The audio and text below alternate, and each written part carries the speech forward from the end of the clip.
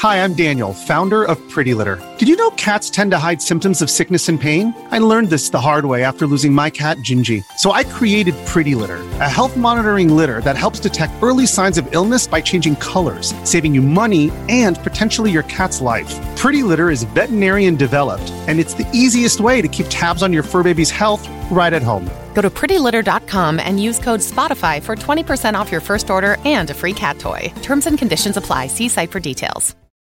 This episode is brought to you by Shopify. Forget the frustration of picking commerce platforms when you switch your business to Shopify, the global commerce platform that supercharges your selling wherever you sell. With Shopify, you'll harness the same intuitive features, trusted apps, and powerful analytics used by the world's leading brands. Sign up today for your $1 per month trial period at shopify.com/tech, all lowercase. That's shopify.com/tech.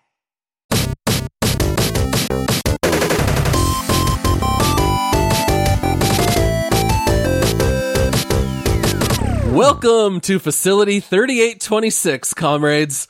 Please try on this polymer glove and make sure to talk to Nora before you start battling these sabotaged robots. We are the multiplayer gaming podcast run by three dads who love gaming. I am your host, just getting over a cold. My name is Paul, and joining me, he's a huge fan of erotic robot ballerinas, and I'm afraid to go into any more detail here. It's Josh. Say no more, Paul. That's it. This parts of this game are great. Is it because they're faceless and they can't think for themselves, Josh? Is that the appeal? It's like, it reminds me a little bit of Lady Dimitrescu. Something about 8 foot tall women. Curvy. Yeah, I don't know. I gotcha. And joining Josh and me, he can be found talking to dead robot corpses, begging for a ticket to ride the whirlwind train. It's Michael. That would be me. Just diarrhea of the mouth, just talking to this corpse because it won't stop talking to me. So I'll just be like, hey, I'll keep talking to you. It's just, Oh man, we have so much to talk about in this episode. We actually don't have any housekeeping today, which works out perfectly. We're just going to jump straight on into this deep dive. Crispy critters. I can't believe it's already time for us to cover Atomic Heart.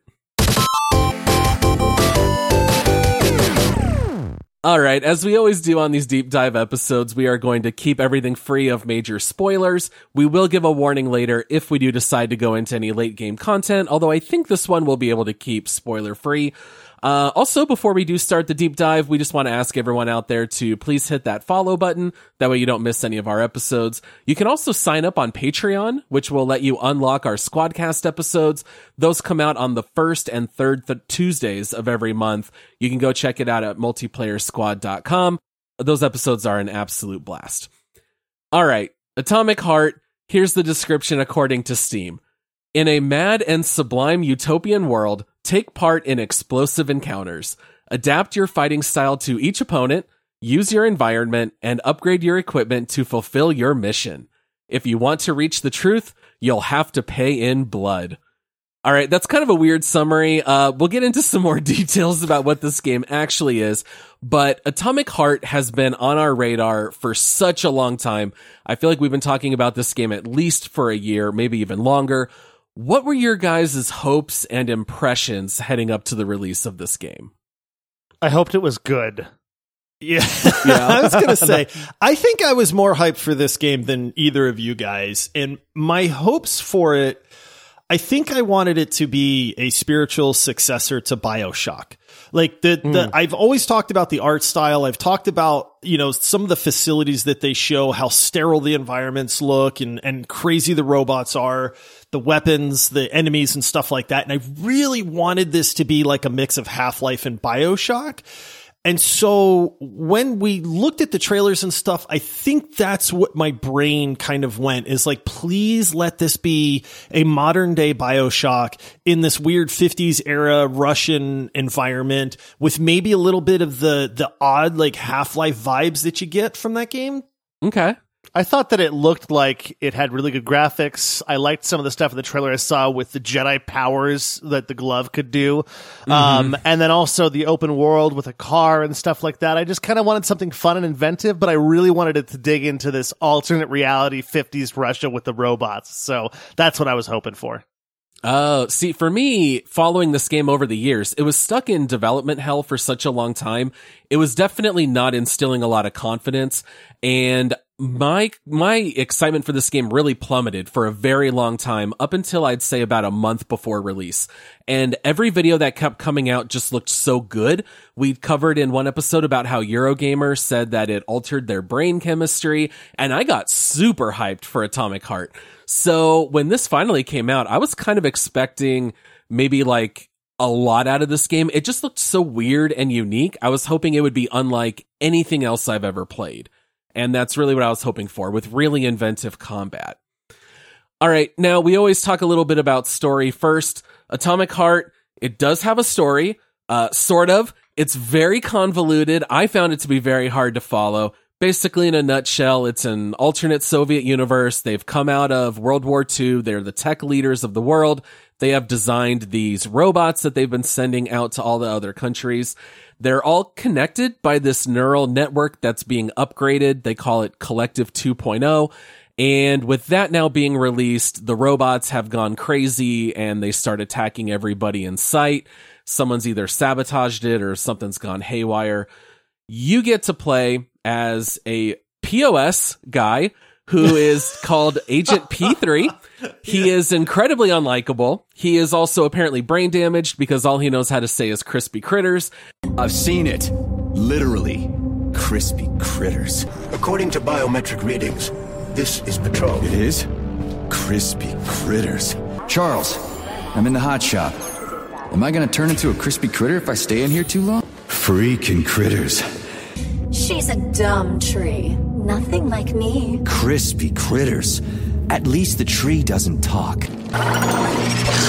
Crispy critter! Art, labor, and life.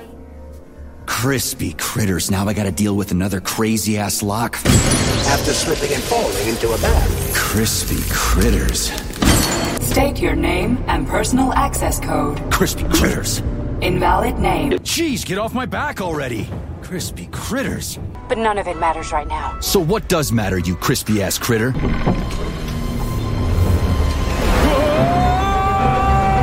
Crispy critters! Crispy critters. He is trying to find out what happened to all the robots. As you might guess, there's some twists and turns. On top of that, you've got magical rings that control robots. You've got everybody having a very Russian name. So if you only speak English, it's kind of hard to follow. You got names like Petrov, Sechenov, Nichayev. But no Russian accents whatsoever. None at all. Sound totally American. You've got an old woman who's Arnold Schwarzenegger from Commando. You get to play through dream sequences. There's even a dose of transporting people's memories out of their bodies. Did you guys find this story hard to follow in the moment, or was that just me? Oh, there's times where I go, am I getting dumb? Like, I'm getting older, right? Like, I get it. I'm well aware of that, but then I kind of go, man, like, and I have to kind of like knock on my head and I go, come on, old noggin. Like, why are you not following along on this story here? Yeah, so it makes me very good to hear Paul be like, yeah, this story's kind of hard to follow. And then I go, oh, okay, cool. It's not just me. Yeah. I feel like a lot of the story was given to you in dialogue with Charles, your glove. And a lot of your dialogue was like during a loading screen or an elevator ride that was really long. It wasn't so much in like a cutscene or anything like that, which I think is fine. I'm just not used to that. Maybe they did that to save some time and so forth in the game or save some money, which honestly, I thought it kind of refreshing. But since I wasn't looking for that, and I oftentimes just tune out or go get a cup of water when I'm talking just, to something that doesn't seem to matter, that I definitely had a hard time following the story. I don't know about you guys, but I also sometimes still had Charles talking to me, and I know that we haven't even really explained who Charles is. It's your sentient glove that talks to you, but I would sometimes enter the next area with the objective and it would cut off the conversation and I was missing parts of the story. So when I finally beat the game, I was like, I don't even really know what happened. And so I would read the Wikipedia page, and then I was like, oh, that's what that was. Oh, that was that person. And it all made a little more sense in the end. This is kind of like that movie you have to watch twice, and then it starts to make more sense. Yeah, it was, I'll say this, that a lot of times I have no idea what's happening. Like there's these little expositions. There's these, you read people's emails. There's corpses that are talking to you all over the place. And I'm like, do I have to pay attention to this? Does it matter? Right. Like, is this how I know what's going on? But then what I found out is the game does do a decent job of occasionally pausing the combat and the action and giving you that exposition dump to kind of catch you up a little bit. Mm-hmm. So I went from basically being like, okay, I know what's going on. I am completely lost. Who is this person? What Russian name? Wait, that's a different person? Who the heck is this person that they're talking about? I don't remember who that is. Why am I going where I'm going? To then all of a sudden it's like it pauses, it kind of catches you up, and then I go, oh, okay. Oh, I kind of see where this plot is going. Okay, wait a minute. Now I'm completely lost all over again. I'm going somewhere. I don't even remember why I'm going there. I'm confused all over. Wait, there's a new character, or was that the old character? Oh, wait. No, that's somebody different. No, that's definitely the person I knew before. And then it catches you back up again. At least for me, that was the cycle of like this. I'm just completely confused. Okay, I know what's going on. I'm completely confused. Okay, I know what's going on. Yeah, it was very, very hard to follow. So let's talk a little bit about Sergei Nechayev. This is who you play as. He is agent. Oh, wait, is that us? That is us. You don't even know his name, right? See, that's why I'm saying I don't know who anybody is, man. I know, because every last name in this game ends with a V, unless it's Stockhausen, who's like the one German character. I was like, thank goodness I at least know. Whenever he would reference Stock, at least I knew it was the German guy. Yeah, I was just happy they called us Major most of the time, because I'm like, that's me. When they say Major, that's me. I don't know my name, but Major. Oh, man. All right, how did you guys feel playing as Agent P3? I hate myself. I thought he was all right. So here's the thing. There's a lot of comparisons to. No, let me get through it. He's a nice guy. He's not a nice guy. Well, so at first I thought he was like Frey from Forspoken, where he was just a jerk to everyone. And then I realized he's just being a jerk to robots. He's just brain damaged. But he's just being a jerk to robots, so maybe he is okay. Although it was annoying at first though, because it was, and again, I don't want to hark whatever. I don't want to recall Forspoken too much. But the whole thing is, it's like, at least he kind of got better as the game went on and wasn't as much of a curmudgeon, like, whereas Frey in Forspoken, just the whole game, she was awful. I didn't think, because at first I was like, I don't like the guy, but then I'm like, he's just being a jerk to robots. They're not even AI robots. They're just train drivers, I guess. I wrote down in my notes that I found him to be 2% more likable than Frey from Forspoken. There's a lot of similarities here. You've got a sentient piece of gear that is talking to you and guiding you through the world, giving you the information you need. Why is he so mean to Charles the entire game? And I just found that to be rather perplexing. And it did make him very unenjoyable as a protagonist.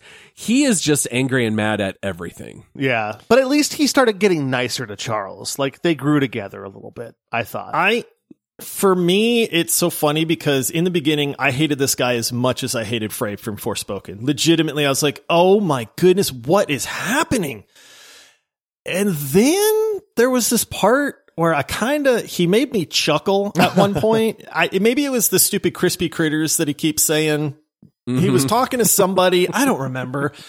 And maybe he freaked out I can't remember what the moment was, but then it was just this like, I think I kind of like this guy in some weird, demented sort of way. Yeah. And then I spent a couple hours kind of going like, this dude is bananas. He's so out there crazy that I'm kind of giggling in the back of my head. And then after that, I went, no, this guy's terrible. I hate this guy. This also might be like an America versus Soviet kind of thing, but he has so much faith in the Soviet government that I found it to be laughable, where he was like, no, there is no way that they're planning to do that. This is the government we're talking about.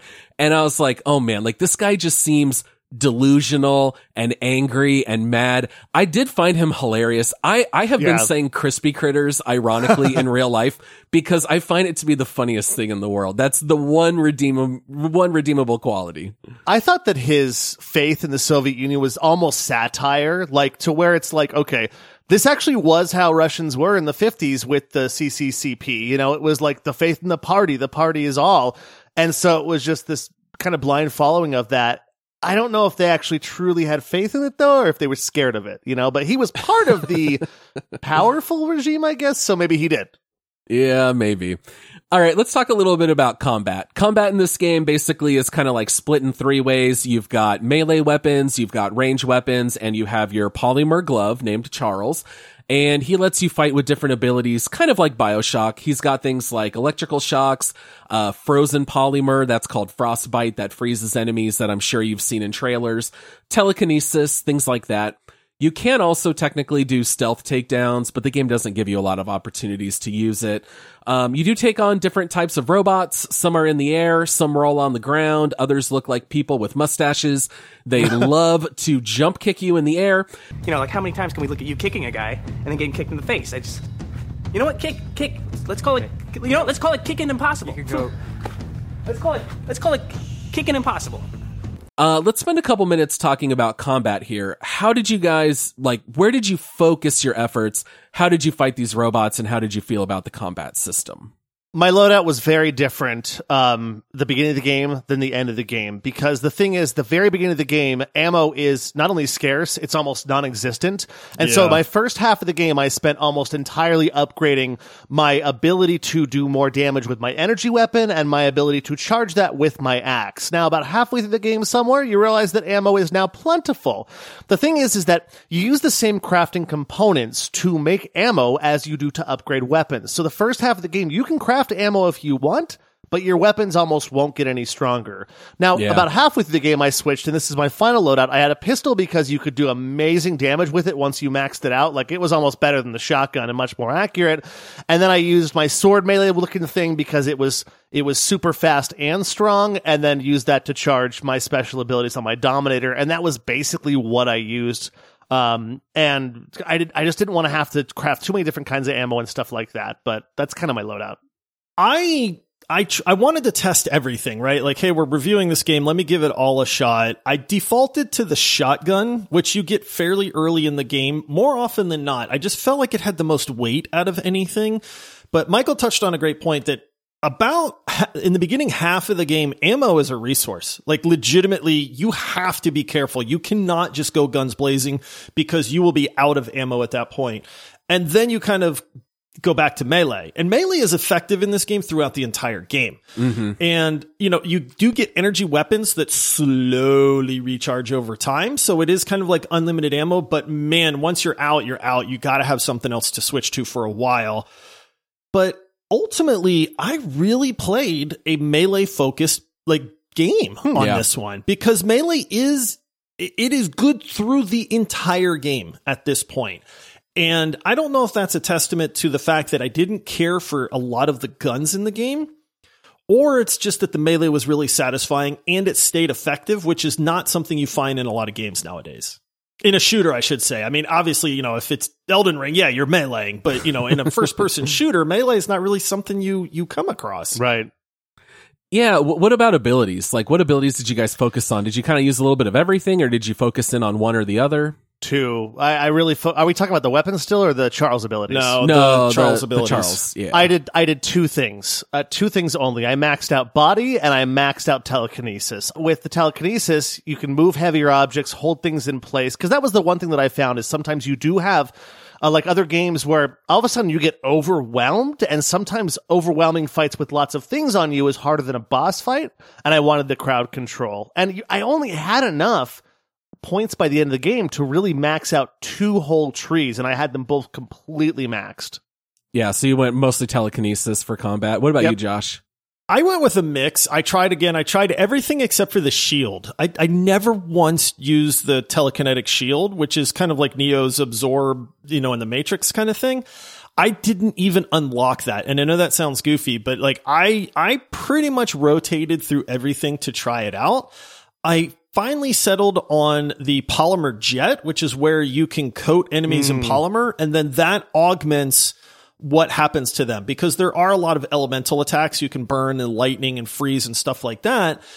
And that ability I didn't touch for a little while because it sounded boring. But then what I found out is this actually is kind of nice, because I was using shock as another one of my abilities, and they're robots, right? What do you do with robots? You electrocute them and like overload their circuits, right?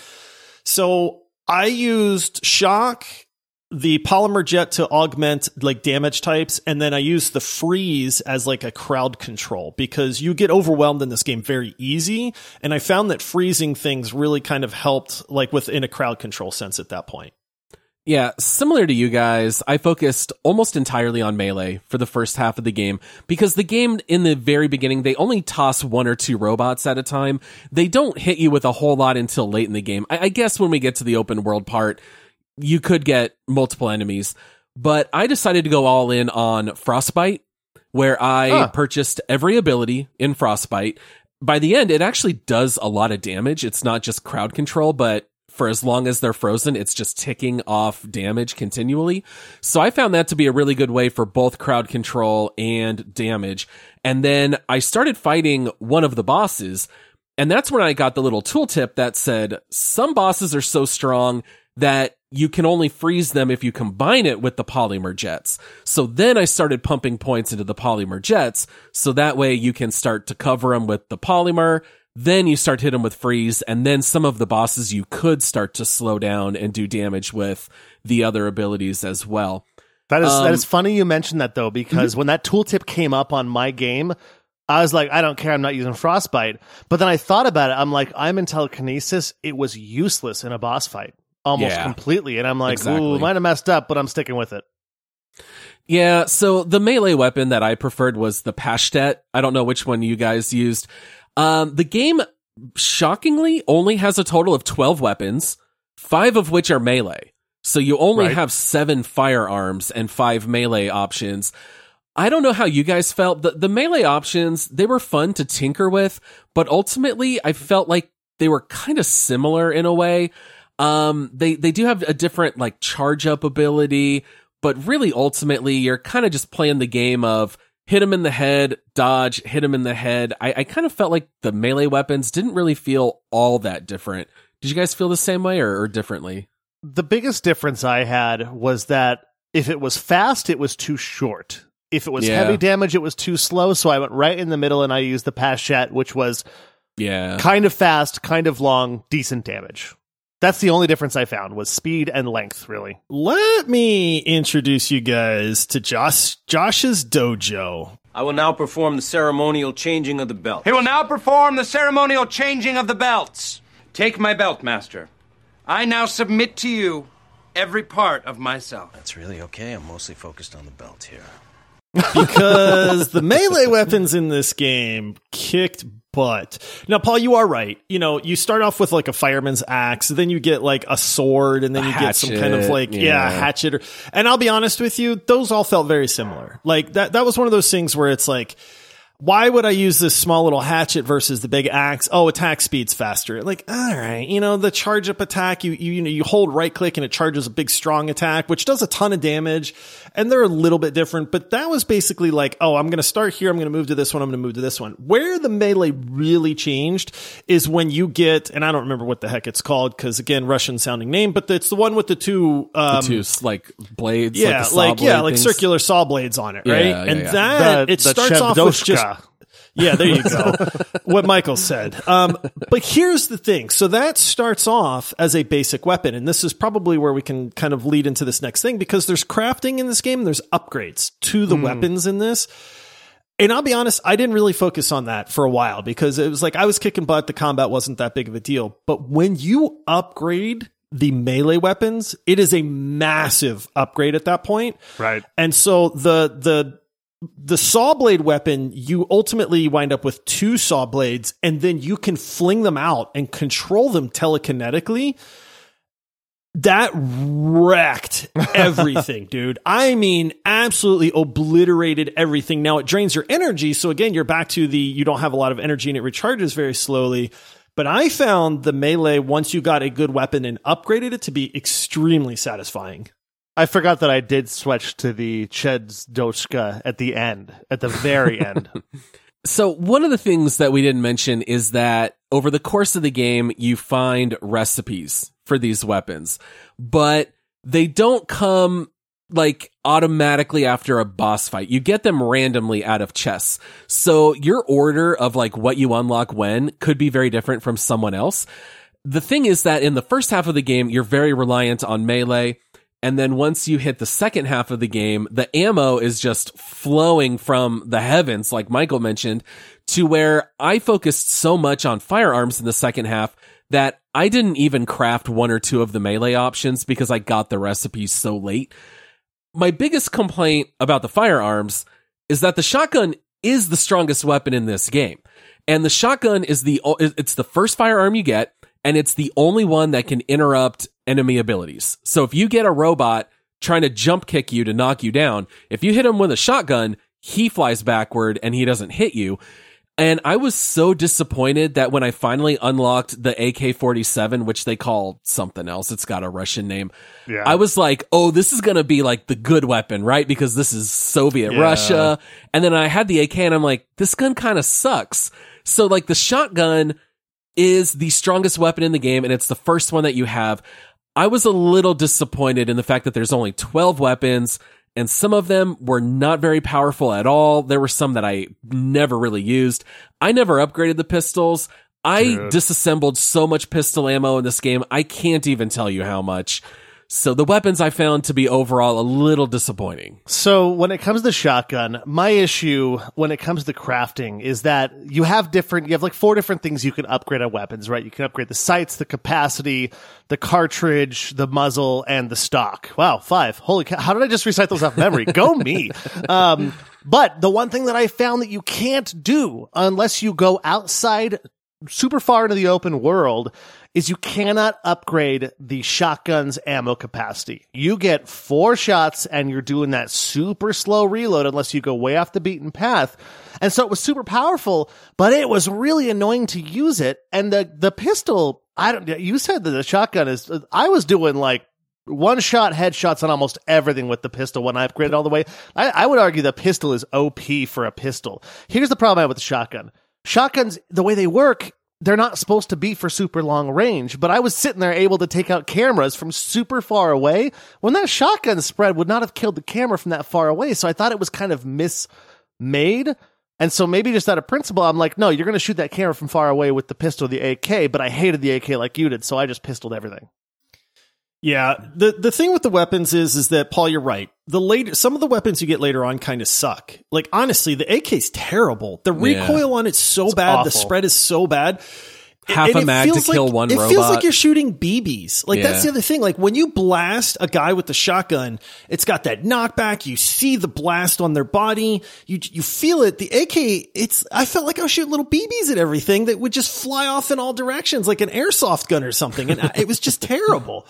You get like a railgun later on, and none of this is spoilers. See, I didn't like the railgun at all. That was my go-to. It took so long to charge, and I was just wrecking things with melee at that point. So I'm with you in that I wish there had been better weapons or more unique weapons, because out of the 12 weapons, you don't use more than 1 melee, and you're probably really only using like 2 to maybe 3 of the ranged weapons at that point. So definitely an area where they could have improved the game a lot. Now, that said, I do like that the upgrades really, really mattered. I went and got the upgrade to the magazine for the shotgun, and it made a world of difference at that point. And you go on these little quests because it says this is where the open world comes in. Hey, you have to go to this facility, and there's 3 different chests in that facility that have weapon upgrades, and they're locked. So maybe you get one for a weapon that you don't want, but it happens to be there. But that was a very good incentive, and it was enough of an upgrade to make me actually go get these things. And then the weapons felt a lot better.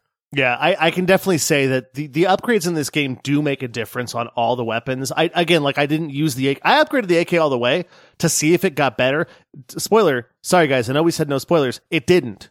The weapon still sucked, but I didn't realize that's all you had to do was go off, because it says go to like a testing facility or whatever. Do you just go there and open a chest? Because I was like, I don't want to do a testing thing where you fight a bunch of robots and stuff. I'll do that later.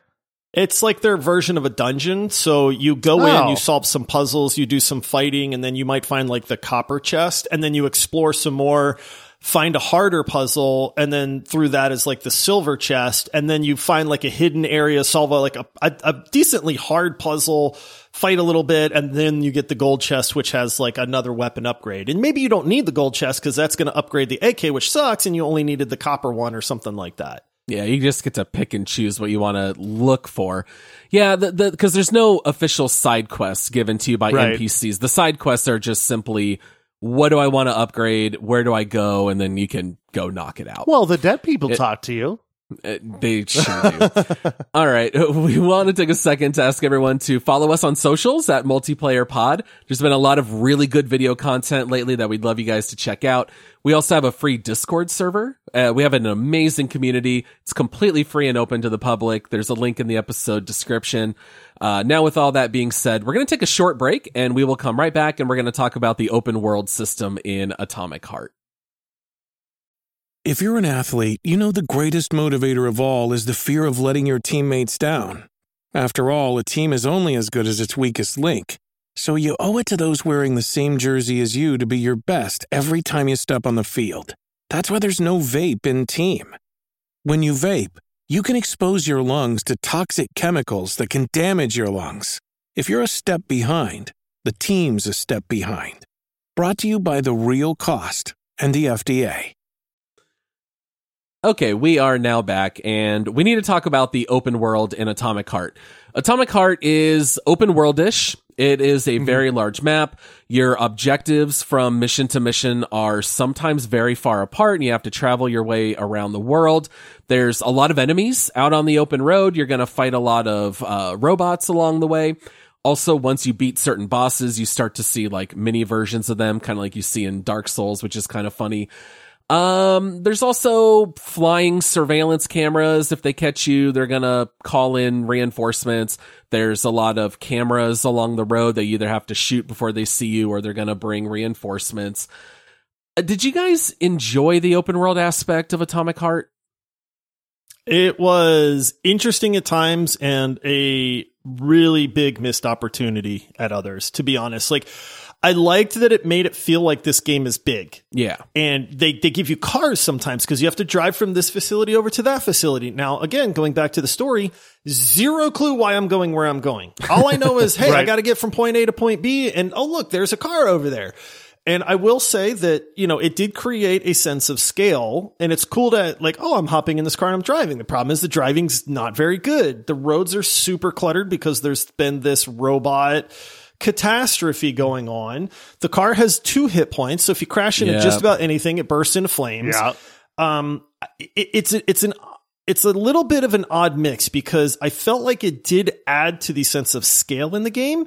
And there were a couple times where I was like, oh, that's cool. Like, look at that little village down there or something like that. So it made the world feel a little bit more complete.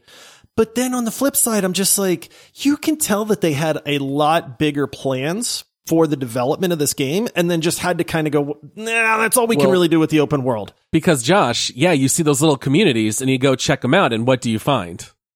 Nothing. Maybe some loot. Yeah, that's what it, exactly. You know, or a save spot, maybe. You know, honestly, more often than not, the only time that I explored the open world was because I needed to find a save station, and I was just looking for something that was closer to my destination at that point. It really was a giant missed opportunity.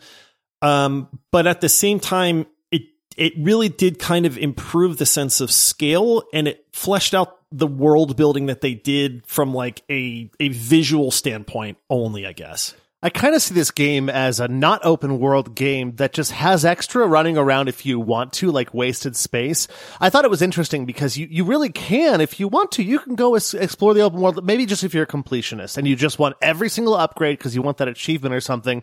But like you said, it didn't seem like there was anything that made me want to go there. And the reason why I was so turned off, because I am the person that is like, please don't give me an open world game. I want it so bad. I want to go everywhere. I want to explore everything.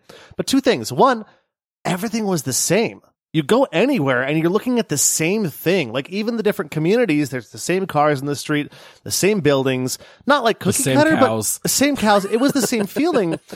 But on top of that, the map in this game might as well have not existed. So I didn't want to go to the open world because I thought I'd get completely lost and not be able to find my way back. I felt like Paul playing any game where he has to have a sense of direction, to be honest, because I have a great sense of direction and I got so lost. I'm like, there's no compass. There's no waypoint marker. There's no nothing. So I'm literally looking at the map like an atlas going, okay, I have to take the first right. Then I'm going to take the third left, not the path. It's got to be a paved road. Oh, dang it. What was that? And then I have to stop the car because the car keeps driving and you're going to crash into something and blow up, to look at the map and then be like, oh, I'm not even close to that road. Or dang it, I missed my turn. Now I got to turn around, go back. I've never felt so lost in a game. Yeah, at first I thought this is really cool because you don't have to open world. You can just go to your destination and do it. And then I realized there's nothing else in the world. And zero fast travel. Zero fast travel. There is zero fast. And that didn't really bother me as much because typically you're going somewhere and staying there for a while. But yeah, no fast travel. The fast travel definitely bothered me because especially if you want to go find those upgrades, sometimes they're pretty far from where you are. Yeah, very It's far. a several minute run. And I don't know about you guys, I just stopped fighting in the open world. I was like, I don't even care. I'll run into every camera and I'm just going to keep sprinting and eventually I'll just outrun everything. So the open world, I did not find any motivation to go explore because there was nothing to find. There's zero lore. And the only time that you want to explore is if you know where to go for an upgrade. I found the open world aspect to be more of a nuisance than anything else. I thought it looked neat, but even the borders are like, you can see beyond them and we're just going to give you a laser, like a red laser wall. You cannot pass this. It just kind of felt cheap and like they had plans for an open world and they just axed all those plans is how it felt to me. It feels like a linear game that just has very, very far away mission points. And maybe some kill stuff on the way there. Yeah. I have to bring this up because I'm not sure where this is going to fit into the rest of the episode, but the dream sequences that you get. That's not part of the open world, but it's just part of like the game itself. But there's 3 or 4 times where this game turns into the most bananas LSD trip I think I've ever seen in a video game ever. It's up there. It was like, I was just like, what is going on, man? So I have to say, like, I don't want to spoil it too much, but this game definitely makes a hard right turn into from its normal gameplay into this absolutely fever dream bananas, just visual acid trip, man. It is the craziest, most jarring, goofy, wonderful, terrifying thing ever. I was running on water like Jesus, right? I was running on water, and then I got on top of a submarine collecting apples. I don't know what those apples do, jumping on the wing of an airplane as a dog that climbs. As a dog, I think? That climbs, I think. Because you could see your like white fur. It made no sense. I mean, you figure out what it is at the very end of the game, what you are, but you don't know why you were that thing. It's so weird. This game definitely has like some odd choices that maybe they land for some people, maybe they don't for others. I was definitely expecting this game to be odd, and it is very odd. You have to give them credit for making such a weird universe. All right, let's talk about boss. Oh, what is that, Michael? Sorry, sometimes it's odd in the best way, though. Like, the first time I saw the ballerinas with their spikes in there, I'm like, this is such a weird game, but I'm so enticed by its strangeness. Yeah, if only they didn't show all the interesting things in the game trailers before it came out. We saw every single clip of those twins. Like all the cutscenes were in We saw trailer. All of them. Yep, they left very little to the imagination for the real game. All right, let's talk about the boss fights because it plays such a large role in Atomic Heart. I don't know how many there are exactly. I want to say around 7-ish bosses. 6 or 7-ish, somewhere around there. Ish is good. I like ish. Not a ton, but they all feel very different. So what did you guys think overall about boss fights? Fan-freaking-tastic, in my opinion. This is one thing where, I'm going to spoil a little bit of my thoughts on this game. The boss fights, I wish more shooters had boss fights like this, dude. They showed the one with the ball. That was the one they really showed off in the trailers and stuff like that. It is the first boss, so it's not a spoiler. Dude, that fight is every bit as cool as it looks in the trailer, in my opinion. Anytime a boss fight happened, I was just giggling and felt like a kid in a candy store, man, because I thought they did such a good job with this sense of scale, how deadly these robots were, the chaos, you're getting knocked down, this thing is jumping up in the air and just pummeling you. I died so many times on some of these.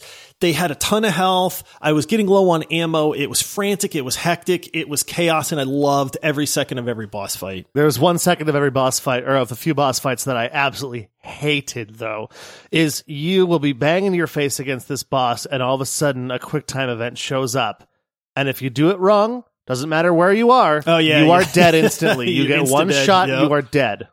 No, that is unforgivable. I was going to mention the good first, and I was going to say, I think Josh is right. I think the boss fights are the absolute peak of this game. They're great. But there are 2 bosses with quick time events where it is instant death, and I am sorry, there is no place for that in a first-person shooter in 2023. It is unforgivable to stick those quick time events on boss fights. I'm sorry. You cannot give them any grace in regards to this. It is a stupid decision. Well, and you don't even see him coming, so you're not in that mode. All of a sudden you're like, oh, I'm stunned on the ground, and then all of a sudden like, oh shoot, I'm dead. Now the one thing I can say that I do like is a couple of the boss fights in this game. I'm pretty sure these were bosses I fought. Like the first time you fight the Plyush, it's a boss fight, right? Yeah. But it shows something we talked about in the best game mechanics is that the ability to progress is that as you play the game, you get harder and harder things to fight. Like the Plyush, which is like the 3rd or 4th boss you fight in the game, later on becomes a common enemy, but you've upgraded your stuff so much that you're able to now fight him easier. I love games where it's like, okay, that was hard earlier. Now it's a regular thing because I'm really progressing. And a boss, like the mustache guys that just wrecked you in the beginning, not a boss fight, but the mustache, I said mustache aliens. Yeah. The mustache robots at the beginning were a pain in the butt. Later on, it was like one shot. But the boss fights did that, where if they gave you a boss later on that you fought earlier, it was now easier to fight. I will say that the bosses had completely different mechanics, which I loved. And they were different sizes, and you fight in very different kinds of arenas. Sometimes it's in a wide open field. Sometimes it's in a small contained theater. I thought that stuff was really neat. If I was gonna also complain, other than the quick time events, my other major complaint is that the strategies on the bosses did have a lot of overlap, where you pull out your best firearms and you fight and you dodge a certain mechanic and then you go back to your firearm. There was one fight in particular where the boss would drop grenades and you would use Charles to grab a grenade and then you could launch it at the boss, and it took off a huge amount of health. I thought that was really cool, and I wished that they had a little more interaction on the other boss fights, because that's only really only comes into play on one. I will also say, the second half of this game I found to be so easy that the final boss, which I won't go into detail because of spoilers, I only died on it once. And it was because I failed a quick time event because I'm watching a cutscene and my hands are not on the keyboard. I'm like, oh, this is fun to watch. And all of a sudden it starts flashing, press the F button, and then I scramble and start hitting F, and I died. And then I reloaded and beat it no problem. In this game, if you have enough ammo and heals, you can kind of just fight your way through any of the bosses without a whole lot of difficulty. It's very true. Yeah. I will say, though, that because I haven't given my thoughts on it, but I won't give my thoughts because my thoughts are exactly like Josh's. Overall, the boss fights were amazing, and I loved every second except for the little gripes we had here. I know we griped a little more than said positives, but overall, the boss fights are like a great reason to play this game. I want more boss fights like that. There's not enough for sure. Yeah. Give us like 5 more. I don't need 40 like Elden Ring, but at least give me a dozen. The 7, or I don't know if it's 6, 7, or 8. It's right around there. It's just not quite enough. They needed a couple more bosses. Agreed. Yeah. All right. Well, I think we can keep things spoiler free. How did you guys feel about how the story wraps up? There are multiple endings. You don't have a lot of choices. There's really 3 endings. One is almost more of a joke ending, kind of the same thing that Forspoken does, where you can just decide to go back to New York and ignore the rest of the game. did you guys find it satisfying at the end? No. The ending was weird and kind of nonsensical in a way. It followed the story, to be honest. I didn't know what was going on. What the heck is this? Oh, wait, the game's over? That's it? Like the boss fight was climactic, but the ending of the game was like very anticlimactic. The fight is great. Yeah. And so it was just another one of these jarring things where it's like, I'm in Soviet Russia. No, I'm in a fever dream. I've got this amazing boss fight. The game's over? What? Like, what? I don't understand the story. Who is that guy? Wait, that person's gone now? Like, what is happening? When I beat the game, I thought I got the bad ending. Because I beat the game and I'm like, is that the bad ending? And then I YouTubed the other endings and I'm like, there's not really a bad or a good ending. Everyone's like, oh, did you get the good ending?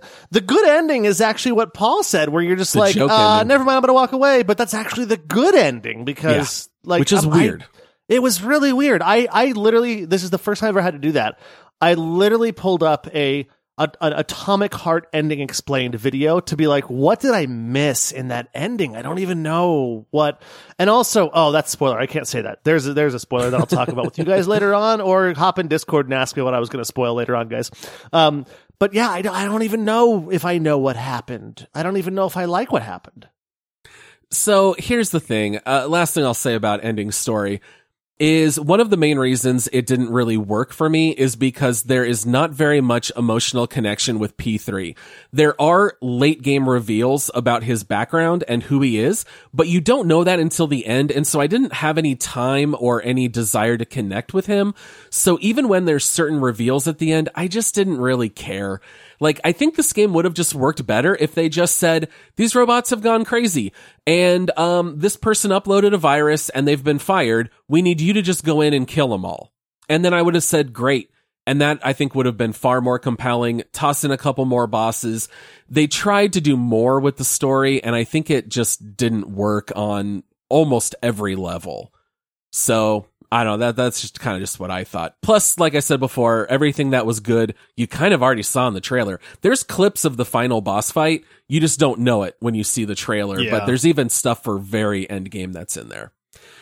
Any closing remarks before we knock out our segments here at the end of the show? All right. I'm good. I just see shaking heads. Great for our listeners. give us a map next time. Well, I guess you can't do anything with it. Oh, one thing. There were puzzles in the game that were actually kind of fun and refreshing. It wasn't like super hard and not super repetitive, but it was nice to see some puzzle action. Moving some marbles in the tubes. Yeah. I do like mini games, and a lot of the lock picking stuff had mini games. It was neat the first 15, 20 times, and then it started to get old. Yeah, totally agree. All right, well, guys, let's go into our next segment here. Let's do some hot takes. Ready or not, that's hot. Yes. All right, who wants to go first? Not it. I guess I'll go first. It's a hard segment. This was a hard one to find a hot take on. Actually, it wasn't. It was just hard to see if this was actually worth a hot take or not. But I think the most fun I had in this game was looting. I freaking loved looting stuff. It was so much fun to go around and just hold down the right bumper and just whoom. So the way looting works in this game is you basically just hold the button down and things fly at you from all the drawers and stuff. And it was just, I don't know why, it was the most comfortable, fun thing I've ever done in a video game. I want a whole video game with just the looting from Atomic Heart. There you go. Oh, man. The looting. My hot take is gonna sound like it's a dig at Michael, and it's not, because this was my hot take. But even in the previews for this game, I've seen other websites and video game reviews and previews and stuff talk about the looting system. My hot take is I absolutely hated the looting system in this game.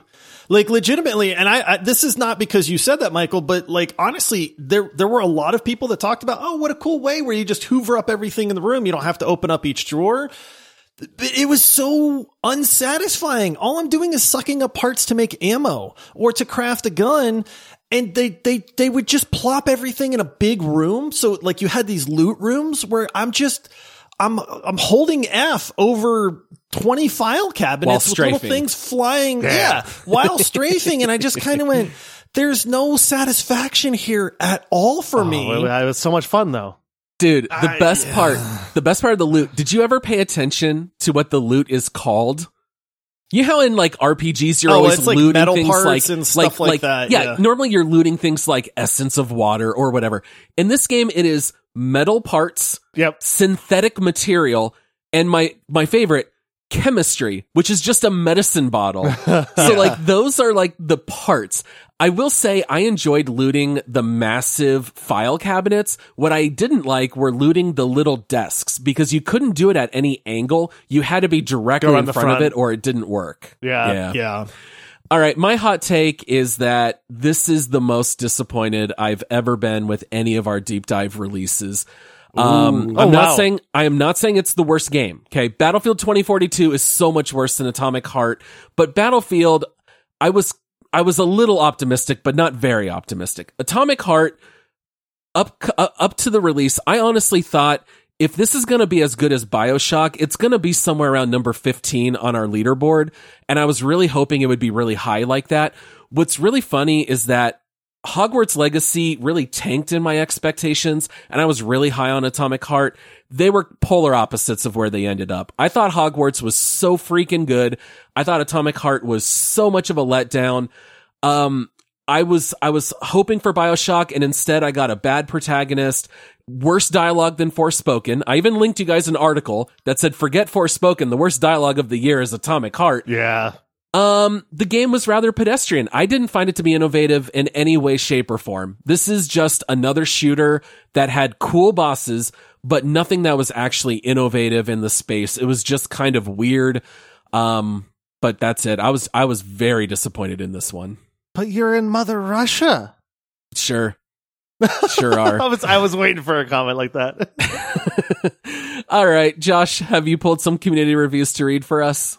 Of course I did. I do my homework, Paul. All right. So that's some of what we thought about the game. We discussed some of the different aspects of it, and then, you're kind of getting an idea of maybe what we think about this game, or in Paul's, case, you got a pretty clear view there. But we always go to the community reviews so you can get some other opinions on this game, some positive, some negative. All right. So this first one is recommended 25 hours on record. And the review says, despite the problems, despite the fact that it struggles to find character, Atomic Heart is one of the strangest and most special experiences I've had recently. A lunatic ride. Spot on. You're a lunatic if you like it. Yeah. So, okay. This next one is not recommended 18 hours on record. And it says, I have to be honest, I have no idea why this game is getting praised so much. The setting and graphics are fantastic, obviously, but everything else is extremely rough and bad. Some plot reveals can be seen from 2 trillion miles away. Some are just forced, in my opinion, and come out of nowhere for the sake of being, you didn't expect that. But they don't really connect as far as I think I understand the story. The gameplay is not engaging, and guns feel weightless, and the powers feel weak. The game peaked with the first boss, which was cool. Everything before and after that was really poor in execution. I could not agree with that review more. That is exactly my thoughts and feelings on the game. Well, Paul, this is why we do what we do right here, All right, this next one is recommended 37 hours on record. This is a perfect example of a 7 out of 10 game. The good, excellent performance and visuals, top-tier soundtrack, interesting settings and story, and very fun combat. The bad, absolutely pointless open world, tedious exploration due to enemies respawning and cameras on every corner. But still, the core open world design is atrocious. This game would have been perfectly fine as a linear story-driven game. Upgrading gear takes 5 different kinds of materials, and the grind is real. It has one of the worst main protagonists in recent years, and it's a jack-of-all-trades kind of game. It does a lot, but very little of real quality. So that was a recommended review there. I was going to say, was that a... I still kind of agree with that. Just make make it a 5 out of 10 and everything else can stay the same. And I agree with that one. I thought that was the same review you just read, but one was, I recommend it. One was, I don't. All right. And then this last one is not recommended 12 hours on record. Gameplay was repetitive and full of resource-sucking mechanics. I felt I had to walk around holding F to loot. The story is subpar and convoluted. The ending? Binary and unfulfilling. Voice acting was meh. The dialogue just full of sex-related banter. I would not buy this again. I'd rather just go play BioShock, where the gameplay felt more rewarding, less grindy, and the story is just better. We can all agree BioShock is a masterpiece. And this game is not a masterpiece. I don't think this is a masterpiece at all. No. All right, guys. So that's what the community thinks of this game. We always play a little game where, we guess the overall Steam review score of what we think this game is after playing it, seeing some of the reviews. Where do we think that people rated this game? Paul, you are the defending champion. Michael and I are bound and determined to take you out. We're just going to sandwich whatever score you say. That is true. Although now you've influenced me. So I shouldn't listen. I should just earmuffs when the community reviews start, because it always is like, oh, maybe I'm too high on it. Going with my gut on this one, though. I like it. So here's the thing. I'm sure there's a little bit of review bombing. A lot of people called for people to not buy it because some of the money would go to Russian investors. Totally understand. I think that probably brought some bombing. I do think the game's a little bit repetitive, but it is beautiful. It is different and very weird. I think it's going to be somewhere in the high 80s. I initially wrote down 86, but I'm going to alter it a little bit. I'm going to say 87%. Ooh. Can I sandwich him? We got to win that. We can't let him win again. You got me with the 2 negatives, 1 positive. I'm going to sandwich him on the under and go 86 with his original. All right, well, I'm going 1 over then. All right, here we go. But it doesn't matter. Sorry, Paul, you because can't win. One of us nailed this perfectly. Did Paul do it again? No, there's no way it's me. Is it? It's no way it's Paul. It's Michael. Okay. I was right initially. Oh no, Dude, I can't. When I heard you say 86, I went, "There's no way." Oh my goodness, that's classic. He should have gone with his gut. Oh, so glad you pivoted off of that. Choked right at the finish line. I can't believe Michael, it. I hope you're ready for a something about some giant robot twins or Nora, one of the two here. All right, Michael, lead us into this next segment. Hello, Nora. If I give you some chemistry, will you spit out a gun for me? Oh boy, that was bad. Let's go back to You know Paul. what? Paul, over to you. You know I what, use Nora? chemistry. You know what, Nora? Let's quit stalling and rush into things. Thank you. Oh, that was really good. Right. Dang it. You're I the was champion for a reason. I was like, I knew about the chemistry thing, and I was like, you give her chemistry, and chemistry is like love. So, Yeah, you can give Nora a lot of things in this game. I hope I never win again, so I don't ever have to go through the heartbreak that I just had. The only time on this show that someone else has actually had to redo somebody's pickup line. You and me both, Michael. Not to redo. I knew that would be a good one. I was going to say it no matter what. Michael, tell the people what this segment is. I don't want to. All right, so we're rolling into our Make Love, Marry, Murder. This is how we rate the game. We decide if we recommend it to you or not. Essentially, Make Love is like, this game was fun. You know, we'd say you check it out once. Murder is exactly what it sounds like. Don't play this game. And Marry is like, this is a great game. You want to buy it while it's at the top price. Doesn't matter. You got to play it right now. And so we're going to go ahead and Make Love, Marry, Murder, Atomic Heart. Paul, you want to get yours out of the way? Yeah. It's a murder. So here's the thing. Shocker. I actually really loved the first 2 hours. I loved the way it started out because you could mix in a little bit of stealth. The enemies were a little bit more strategic, fighting one at a time. And I really loved that. I think once you get into the open world, the game starts to tank and it starts to show all the flaws. By the end of the 15-hour playthrough, I felt like the first 2 hours were the best. Everything that followed was very disappointing. For me, it's an easy murder, but I will say, I believe Atomic Heart is on Game Pass. I think it is well worth playing on Game Pass, and as soon as it stops being fun, just quit. What about you, Michael? I had fun playing this game. Maybe it's just because you got to understand my perspective. I don't really play shooters. And so I guess it probably didn't get repetitive for me because I'm bad at them. Maybe I just got better as I went. But I thought the combat was fun. I liked the weapons. I liked the upgrades. I thought that a lot of things were done well as far as like giving you options to upgrade the glove, the gun, stuff like that. I liked the setting, but I also love history. So I liked the alternate Russia type thing.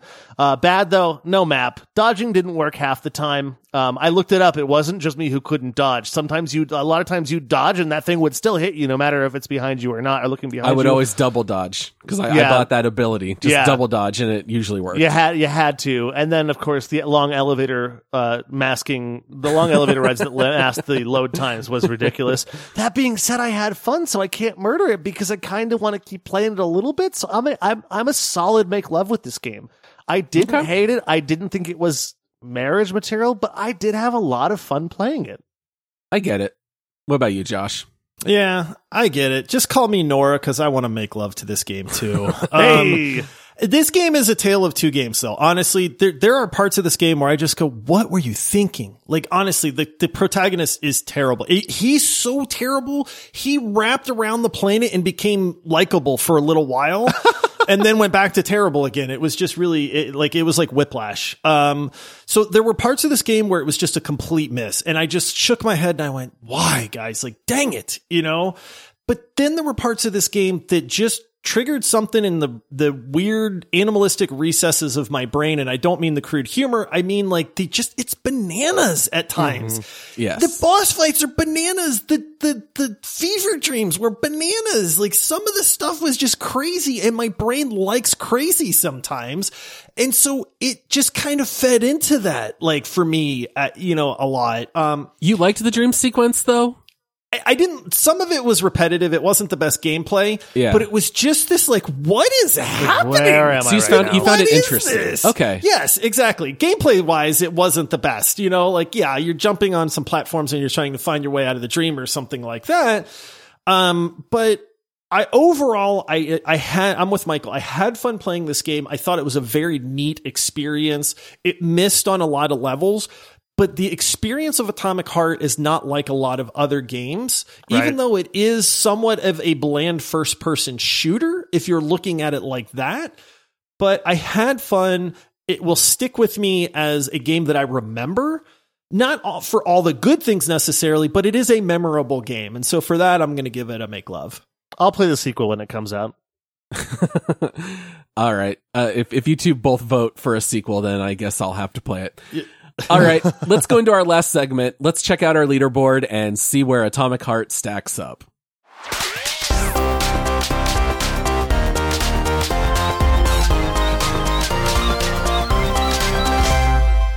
All right, if you happen to be new to our podcast here, every time we do a deep dive, we have to decide as a 3-man consensus, where are we going to rank this game against all the other games that we have covered?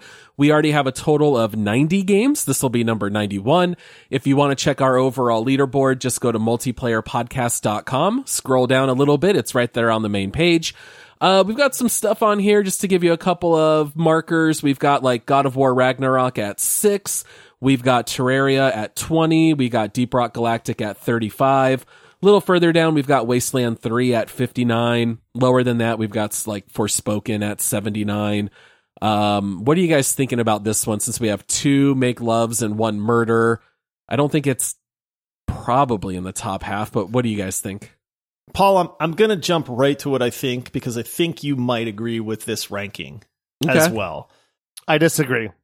I'm looking at a spot, and I think this works based on the games around it as well. But I would nominate 56. 50. All right, let me scroll up a bit. Hold on. Yeah, I'm still scrolling up. Oh wow, you. See, this is why I'm trying to compromise here. But that is just behind Borderlands, just ahead of Saints Row, just ahead of Deathloop and Wasteland 3, and just behind A Way Out. Just behind Borderlands 3, by the way, just for the listeners, so you know we're not ranking Borderlands 1 that low. Yeah.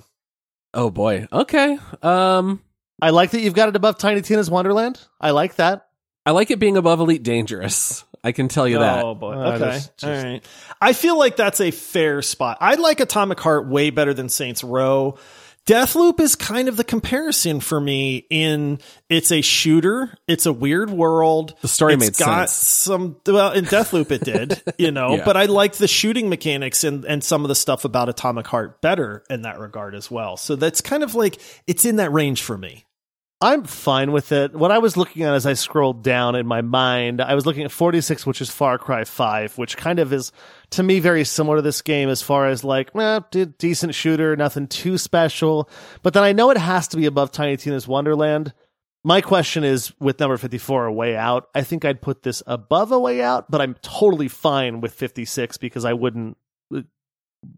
I just realized I want to put it at 55 just because that Russian rock music and Russian opera it played every once in a while just killed me. I loved it.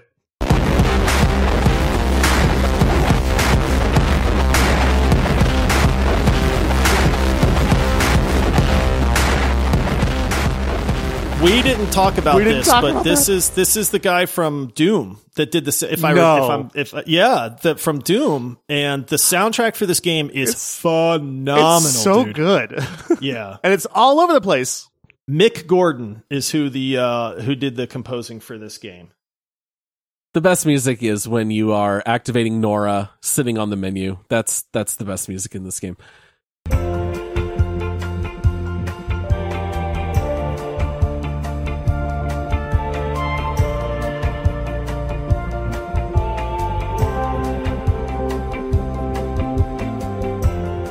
All right, lock in at 56. Let's do 56. All right. I think it's a little high, but I get it. We got to make a 3-man decision. Yeah. All right. We'll lock it in at 56. It will be below Operation Tango, A Way Out, and Borderlands 3, and we will have it above Little Nightmares 2, Saints Row 2022, and Deathloop. All right. Crispy critters, we're already done with this deep dive. Guys, we almost made it an hour. We are barely going over. We want to say thank you to everyone out there for listening. Please make sure to check out our Patreon page at multiplayersquad.com. Our next deep dive is going to take place in 2 weeks, where we will be covering the game Steel Rising, which was a selection by one of our legendary supporters, Scrump. I think that'll be a lot of fun to talk about. Please make sure to come back and check out our episode on Thursday. And until then, happy gaming, everybody. Until next time, everyone, crispy critters. Das Vidanya, everybody.